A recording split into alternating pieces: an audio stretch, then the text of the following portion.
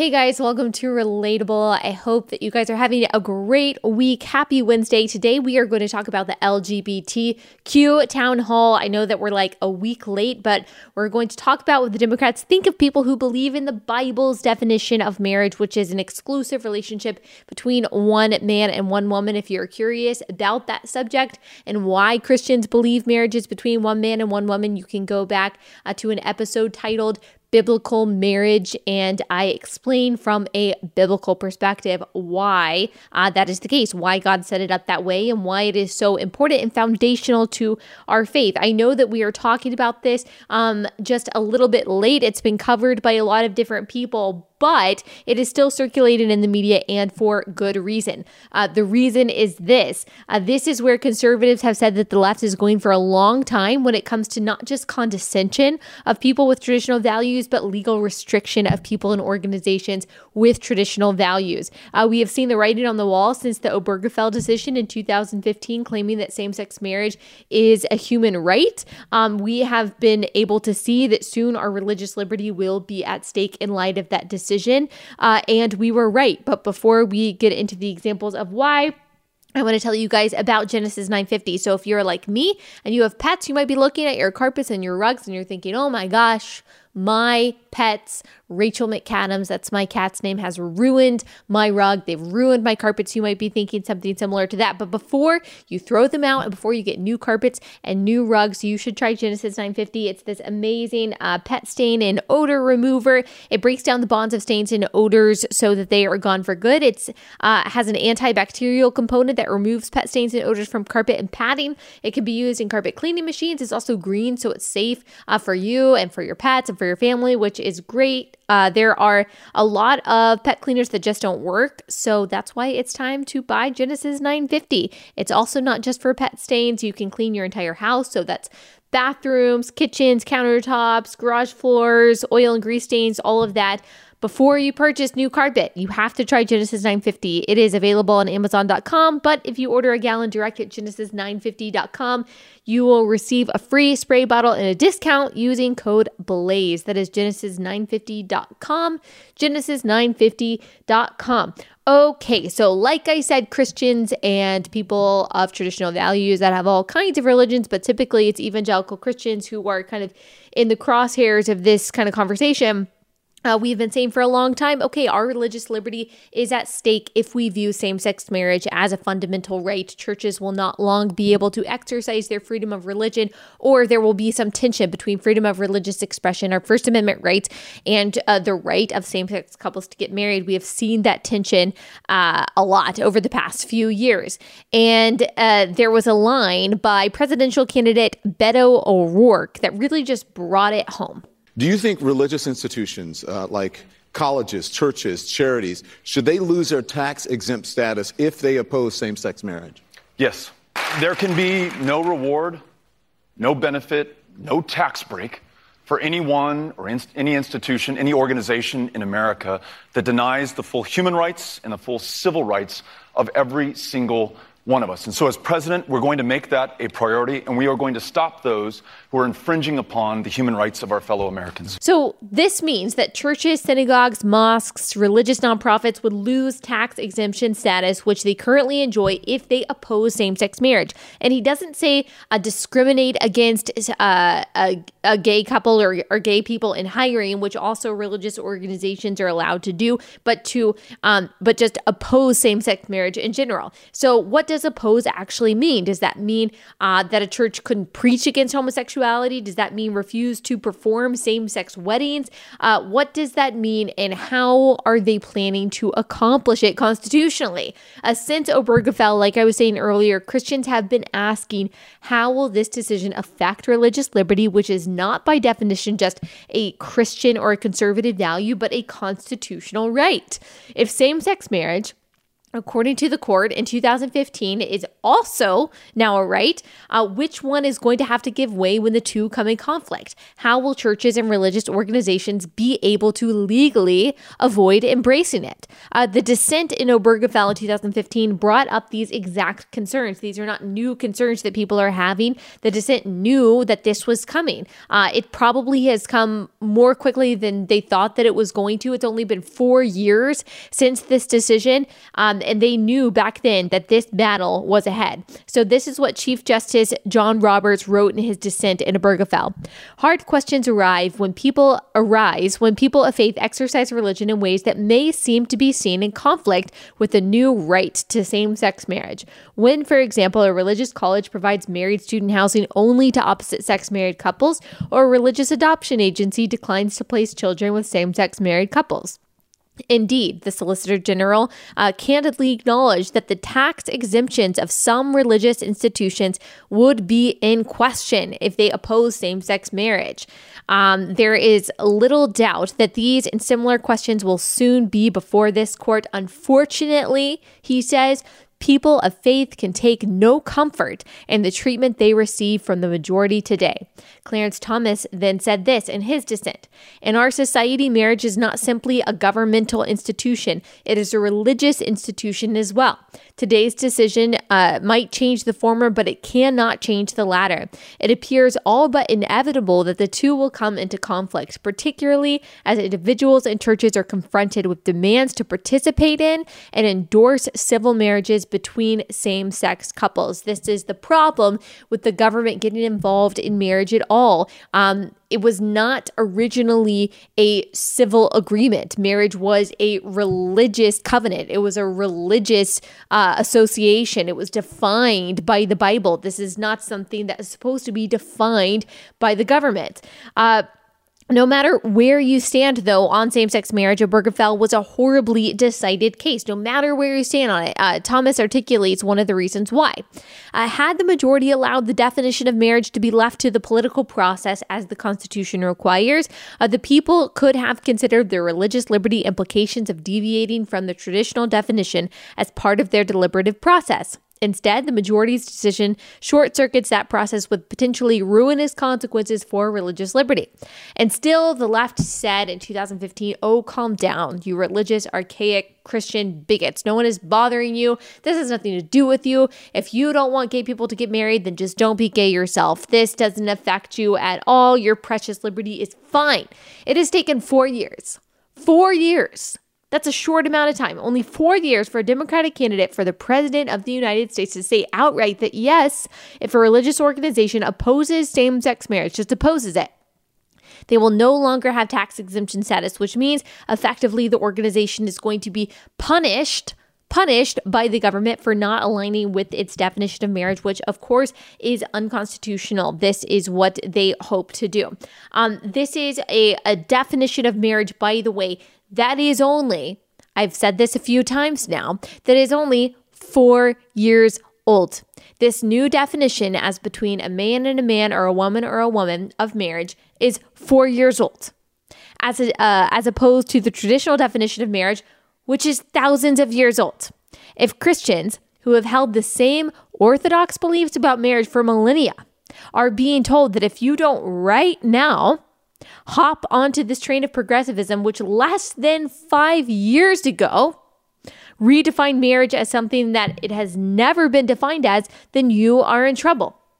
And lest you think this is just crazy Beto yelling into the wind, remember that the Equality Act, which is the Democrats' darling legislation that will not pass through the Republican-controlled Senate right now, but is going to be, it's going to be held on to, it's going to be pushed until it is passed, I guarantee you, in the years to come, basically affirms the direction that Beto is headed. Episode 115 covers the Equality Act in full, but let me remind you what the Equality Act actually does. It makes irrelevant any religious or conscience exemptions for doctors. Under this bill, a doctor is required to perform sex change surgery and provide hormone therapy even to children.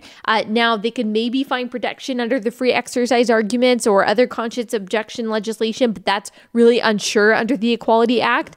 Religious schools would be regulated under this act, even if they take no funding from the federal government, meaning they could not choose to not hire or fire a teacher, for example, who is in a gay relationship or who is transitioning. You might not agree with these religious schools' views, but Christian schools operate under the Bible. And the Bible is clear about marriage and gender. And so by regulating them, by the government regulating them, you are forcing them to ignore and condone what the Bible says is sin. That is the opposite of religious liberty. That is tyranny. You can see that whether you're a Christian or not. There is a Supreme Court case, Employment Division versus Smith, that held that religious dissenters are subject to generally applicable laws, which means under the Equality Act, there would be very little, some, but very little recourse for religious people who object to these laws. Also, under the Equality Act, athletic teams would be forced to allow transgender boys and girls to compete on athletic teams that correspond with their gender identity rather than their biological sex. The law actually says that individuals cannot be denied access to a locker room or dressing room, no matter their gender or their gender identity. The act also says that sexual orientation and gender identity are protected classes of people, as race and sex already are. The Supreme Court is currently deliberating on a case that would make sexual orientation and gender identity protected classes. This likely means that private places of employment and religious organizations and religious schools will be prohibited from choosing not to hire someone based on their gender identity or sexual orientation. The reason why that is different than not hiring someone based on their race or sex, which we would consider immoral, the reason it's different not to hire someone as a religious organization based on their sexual orientation or gender identity is because there is a moral component to it. There is a biblical component to it because, as I've already said, God already set up what marriage was. God already set up what gender and sex was in the Bible. There is no question on that. So if you have a biblical worldview, there would be a moral and biblical reason not to hire someone who is transgender or not to hire someone who is in a same-sex relationship. You don't have to agree with that. If you're not a Christian or if you don't hold this worldview, I don't expect you to agree with that. But people who do have that worldview should have the freedom to exercise their religion as they see fit. And if you think this won't soon apply to the curriculum that's taught in these private schools and these Christian schools, you are crazy. I promise you that Christian schools are not immune from this. The goal is total and absolute control of the schools, control of the churches, control of what is taught and what is preached. That is the goal. And they justify these totalitarian tactics by saying that they are limiting practices that, quote, harm people. But harm, in their terms, actually just means offend. Because the leftist dogma, the leftist point of view believes that the LGBTQ community and other minority groups have a right not to be offended, and that right trumps your constitutional right to free exercise of religion, to teach your kids what you want to teach them, to preach to your congregation what you want to preach to them. That is not a slippery slope fallacy. If you think that the liberals like Beto only want to decimate one part of the First Amendment, the free exercise part, and not another part of the First Amendment, the free speech part, then you are kidding yourself. And I've heard people say, well, oh, this is just Beto. He is just crazy. Yes, he is crazy. But so are the rest of the candidates on stage. He was just the only one brave enough to clearly articulate what they're all thinking. Here is what Elizabeth Warren has to say about people who believe in traditional marriage. I am old-fashioned, and my faith teaches me that marriage is between one man and one woman. What is your response? Well, I'm going to assume it's a guy who said that. And I'm going to say, then just marry one woman. I'm cool with that. Assuming you can find one. So this is what Liz Warren thinks. One, that only men apparently believe in biblical marriage. So that would mean that only men are Orthodox Christians. Only men believe in the sufficiency and the inerrancy of Scripture. We're right here, Liz. You're welcome to come on the podcast. There are hundreds of thousands of women in this country alone who believe that God defined marriage as between a man and a woman and that he did that purposefully. Again, you should go back and listen to the biblical marriage episode if you want to know why, Liz Warren. You are totally welcome to do that. But to her, if you believe in the Orthodox view of marriage, then you are completely repugnant. No one would ever want to marry you. You are so unattractive to any potential spouse because of your religious beliefs. If that's not bigotry, I don't know what is. That's what all of these candidates think of you. If you allow the Bible to shape your worldview, which automatically and unquestionably includes the definition of marriage is between one man and one woman, then you are gross to them. You're gross. You're gross. You're disgusting. You are embarrassing.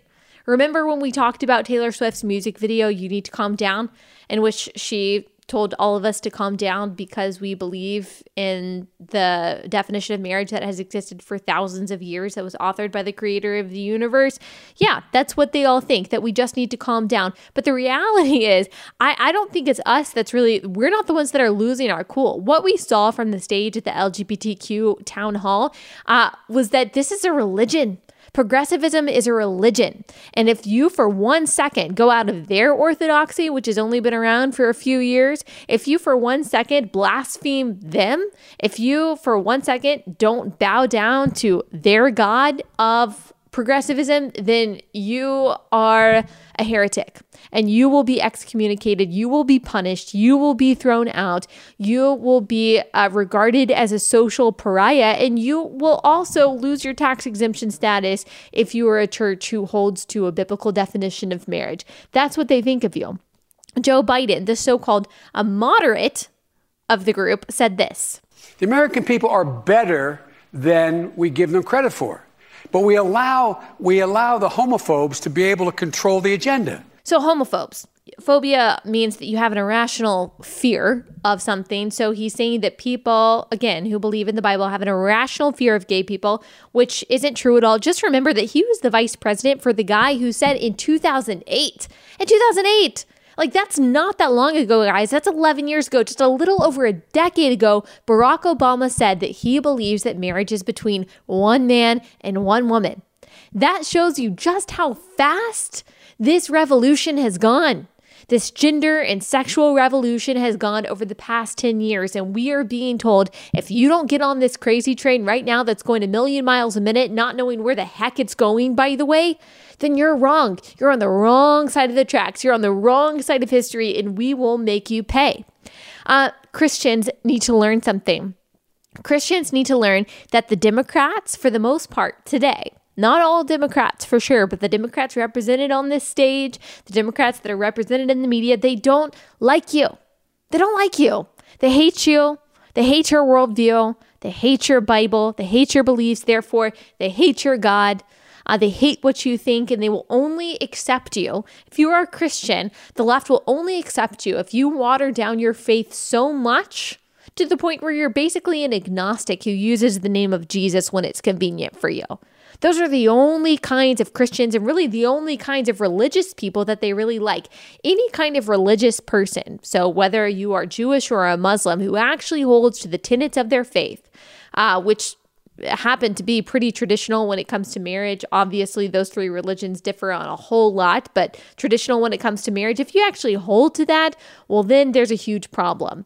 No, the left wants you to be an agnostic who just believes in the culturally convenient and the socially acceptable parts of your faith. They hate you. If you disagree with them, they will call you a bigot. They will punish you legally. They don't believe in your right to think or say or believe what you want, and they will come for your freedoms. They will come for your kids' schools, and they will probably in our lifetimes come for your kids. They will not believe that you have a right to raise your kids how you want to raise them because they will say you're harming your kids. This is bigoted. This is some form of emotional or gender abuse because you say that marriage is between a man and a woman and that your biological sex actually determines your gender. They will say this is wrong. They will come for your children. So if you want to know, this is not fear-mongering, by the way. The writing is on the wall in the same way that this tax exemption taken away was written on the wall a few years ago, and all Christians said that it was going to happen, and now it is actually talked about openly that it is going to happen, or that Democrats want it to happen. The writing is on the wall. It's not fear-mongering. And if you want to know, guys, why evangelical Christians support Donald Trump, this is why.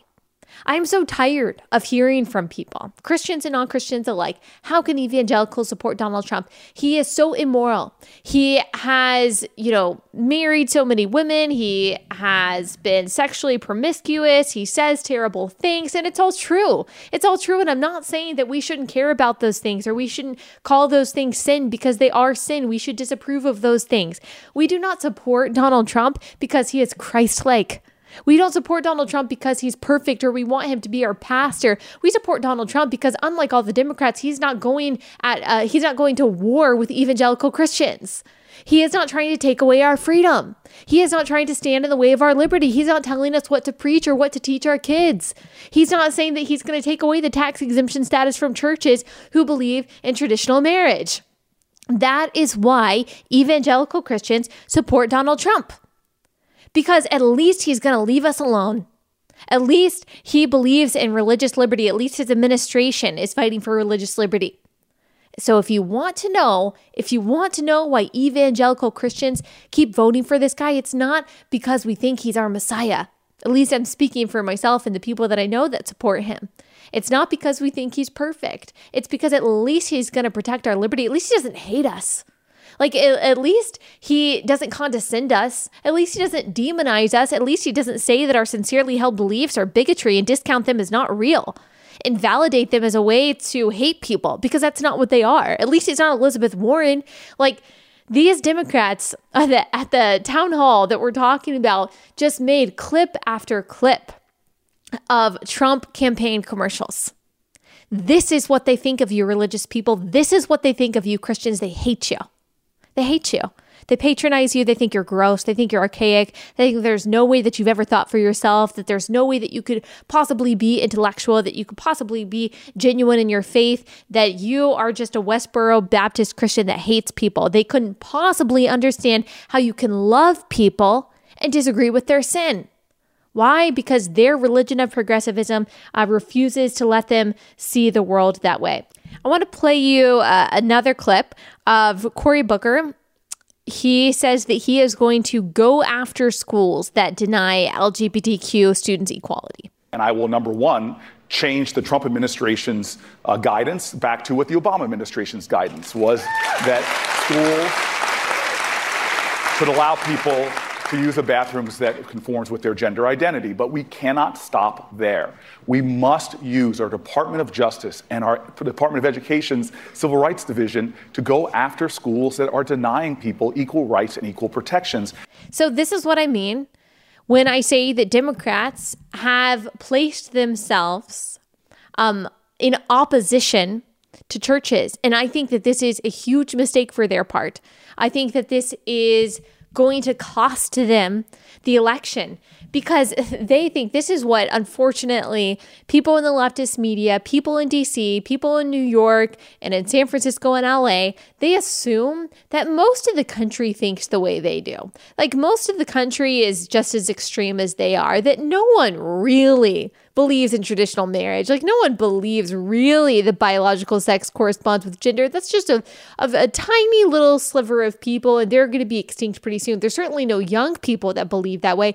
Anyone who is in any way sophisticated or who has been educated at all, or who is under the age of 60, they are all on the right side of history, and they believe in this gender and sexual revolution.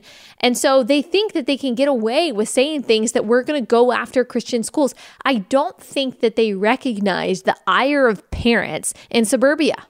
I don't think that they recognize that there are a lot of Christian women who, for a while, maybe they were kind of considering voting Democrat because, you know what, they don't like President Trump, and they don't like what's going on at the border, and they kind of just think the whole Trumpian thing, the whole demonization of the press is uncouth. They are just not attracted to his style. There might have been some suburban moms who previously voted Republican who were thinking about voting Democrat. In fact, we know that that's kind of been a movement. He's just not attractive to suburban moms. You start telling suburban moms that you're going to infiltrate their schools.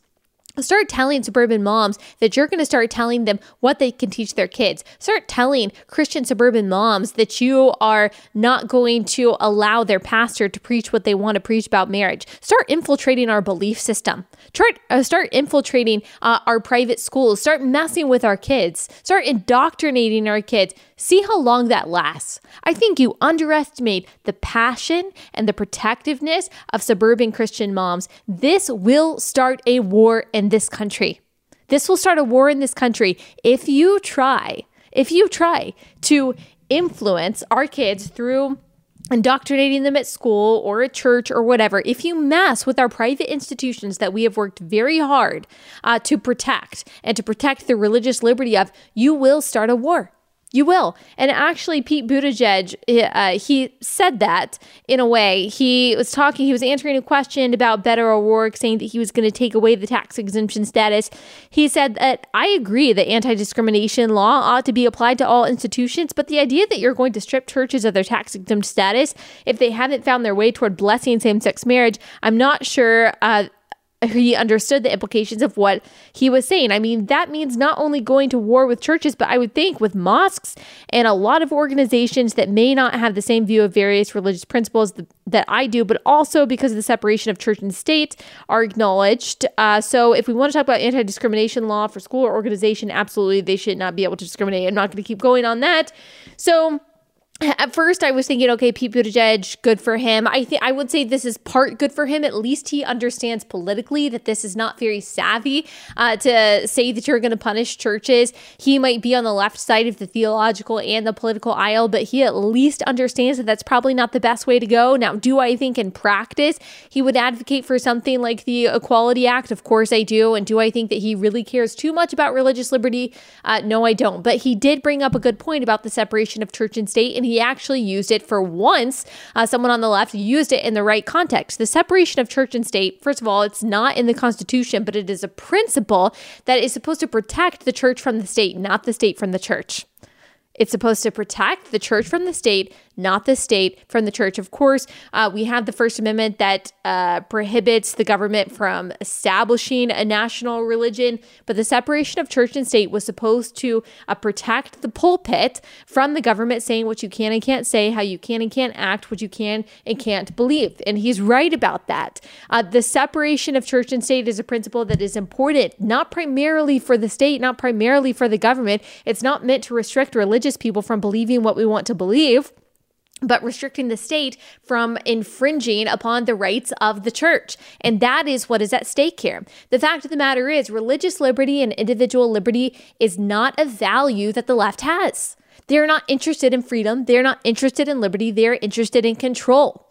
That is why they are advocating now for socialism. They would rather have forced equal mediocrity than unequal levels of wealth, unequal levels of success. They want everything to be controlled. In their minds, they think that if they can control everything, if they can control all the variables, then we will be in this equal utopia and everyone will be happy. And that includes controlling religion. And what is actually said, they do not believe in individual liberty. That is not a value that they have. Individual liberty for them is a culprit in inequality and a culprit in oppression. And so in order to rid America of oppression, which of course is never going to happen because the world is sinful, but to rid the world of inequality, they think that they have to stifle individual liberty as much as possible. And if you look at every totalitarian regime, every socialist or communist country in the world or throughout history, religious liberty has always been one of the first things to die. That it's freedom of the press, freedom of speech, in a way, freedom of thought. If you want to know how this goes, just read 1984. That is exactly the path the Democrats are forging, and they don't care. They do not care. Marco Rubio, I thought, made a really good point when he explained on Twitter that this is exactly why so many people can't get on board with Democrats. They would win every election from here on out if they could just not be so extreme, if they could not be so crazy and not be so patronizing and condescending and downright hateful towards people who don't agree with them, towards the millions and millions of people who believe and who have traditional values. They would be able to win every election from here on out. But because they cannot be not extreme, because they don't care about individual liberty anymore, because they are catering to such a small minority of so-called marginalized groups, they are going to struggle. And Donald Trump, people like Donald Trump, a candidate that, when you think about it, should never really have won in the first place. People like that are going to keep winning. It's not going to matter who you could put up Kermit the Frog on the right, and Christians are not going to vote for people on the left who talk like this, who say that they're going to take away our First Amendment rights or try to take our First Amendment rights through as many means and whatever strategic means possible. It's just not going to work for them, and they don't understand. And Marco Rubio said that. He said, this is exactly the reason why so many people in the middle of the country, so many people who just don't agree religiously, ideologically with Democrats, why they can't get on board. It's because of this elitism, this condescension of people with traditional values. Elizabeth Warren is a snob. And he's exactly right. Of course, he got dragged for this, which shows you there is obviously a good portion of the country who agrees with her, who agrees with Beto O'Rourke. They don't care also. There is not a constitutional respect that is a value for the left. They really couldn't care less about that. They think a lot of people on the left, not everyone, but a lot of people on the left believe that this is stolen land, that America is fundamentally a racist and horrible country. And so why should it matter whether or not we uphold the Constitution? Why should it matter whether or not people that we don't agree with have liberty and have the freedom to exercise their religion how they want to, have the freedom to say and think what they want to? Why do we care about that? A lot of people on the left would say because truth, because freedom, because individual liberty, constitutionality, these are not values that the left upholds. And we can see that extremely clearly when it comes to the Democratic candidates. So now this is mainstream. So we're talking about mainstream Democrats who hate Christians and who hate Christianity and who hate any kind of orthodoxy or traditional characteristic of beliefs. This is not just some fringe group. This is not Antifa that we're talking about. This is not just AOC or the Squad. These are people running for president of the United States who represent the mainstream of the Democratic Party. They don't represent everyone in the Democratic Party, but to say that they're not mainstream would be a little bit crazy. I want to talk about just a couple other things really quickly because I thought it was remarkable. I want to play you this clip from AOC talking about climate change in Denmark, I believe it was. Deeper still, we don't have to project 1 minute into our future to see that the climate crisis is already here. On this note, I speak to you not as an elected official or public figure, but I speak to you as a human being. A woman whose dreams of motherhood now taste bittersweet because of what I know about our children's future. And that our actions are responsible for bringing their most dire possibilities into focus. So first of all, let me tell you why I was encouraged by this clip. I am encouraged if she's telling the truth that she has a dream of motherhood. That's great. I really am glad for that. Like, I want AOC. Now, there's going to be a lot of jokes out there about, oh, AOC shouldn't have kids. She shouldn't reproduce. I don't agree with that. I think having a kid makes you a better person. I think that it makes you more responsible. I think it makes you see things differently. I think that it also brings you back into your Christian faith if you have maybe walked away or you haven't been taking it seriously. It just has a way of sanctifying you. It has a way of making you more responsible and be able to see the future in a different light. I think that having a child would greatly mature AOC. And I hope that she gets married first and has a child. I think that would be a wonderful thing for her to do. So I know a lot of people are saying, oh no, AOC shouldn't have a kid. I hope that she has a kid. And I hope that she realizes then that climate change isn't all that she thinks it is. I'm not saying that we shouldn't care about the earth, that we shouldn't be good stewards of creation, because of course as Christians we believe that we should, but I don't believe it's this dire circumstance and this imminent threat that the left thinks it does, that the world is going to end in 12 years. I think there are probably some common sense free market solutions that we can employ and not absolute takeover of the government like AOC's Green New Deal would be. I wonder if she would kind of change her mind on that. So I'm actually encouraged. Yes, this is hyperbolic. Yes, it's a little bit crazy, but I'm encouraged that she actually has a dream of motherhood. I think that she should pursue that. So that's the update from some of our friends on the left. This is going to be a crazy election, guys. It's going to be crazy. Like, I'm not looking forward to it. I feel like the election just happened of 2016. I feel like it just happened. Like, I am talking to you as someone who, I'm just going to be honest, never been a big fan of Donald Trump's persona.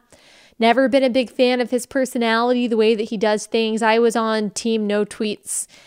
And yeah, I did vote for him in 2016 because when it comes down to a general election, it's a binary choice. It just is. I've heard all the arguments to the contrary.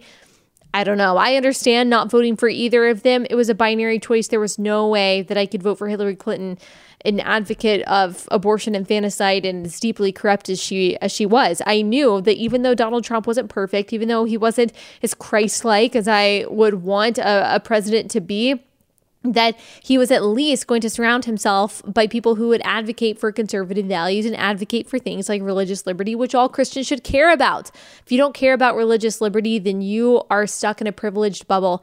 And you might want to read up about what's going on in China right now, how Christians and Muslims are thrown into concentration camps and gulags and executed, and their organs are being harvested. If you want to see what it looks like when a totalitarian regime takes away freedom of religion, freedom of the press, and free speech, then you could just read up about the atrocities going on in that country, which, by the way, the NBA seems to love and refuses to condemn. I could do a whole episode on that. I could also do a whole episode on what's going on in Hong Kong. When you have protesters, pro-democracy, pro-freedom protesters waving the American flag, I'm like, can we do a little switcheroo?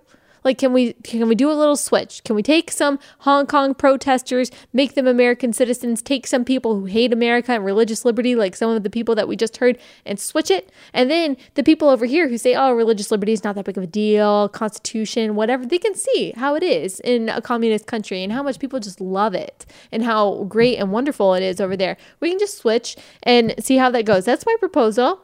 I don't know. Maybe I'll talk to President Trump about it. I think I got off track. The point is that 2020 election is going to be a huge deal. And even though I haven't loved Donald Trump, this episode and the things that we have talked about here, it's why I have no other choice but to vote for him. I have no other choice but to convince you to vote for him and to persuade other people to vote for him, other Christians. Now, I understand if you were on the left why you wouldn't vote for him, but I don't really understand how anyone with any semblance of traditional values could vote Democrat. They hate you. They hate everything you think and everything you believe, everything that you hold dear. I mean, there's just no other way around it. So he bothers me on a lot of different levels. There are a lot of things he said and done that I don't agree with. But really, the Democrats, they give me and people like me no choice. They have very much made clear where they stand on the things that matter to us. And that's been their choice. And that's fine. We'll see how it goes for them. Okay, that's all I have today. We will be back here on Friday. I'm so excited for you to listen to the conversation that I'm going to have them with Jeremy Volo. You can look him up on Instagram. He is the husband of who you might know as Ginger Duggar, but he is an awesome person, of course, in his own right. He is studying at Master Seminary in California. That is the seminary that is under the leadership of John MacArthur, and we are going to have an incredible conversation about the gospel and what's missing in young Christianity. And I'm so excited for you to hear that. So make sure that you tune in, and I will see you guys here.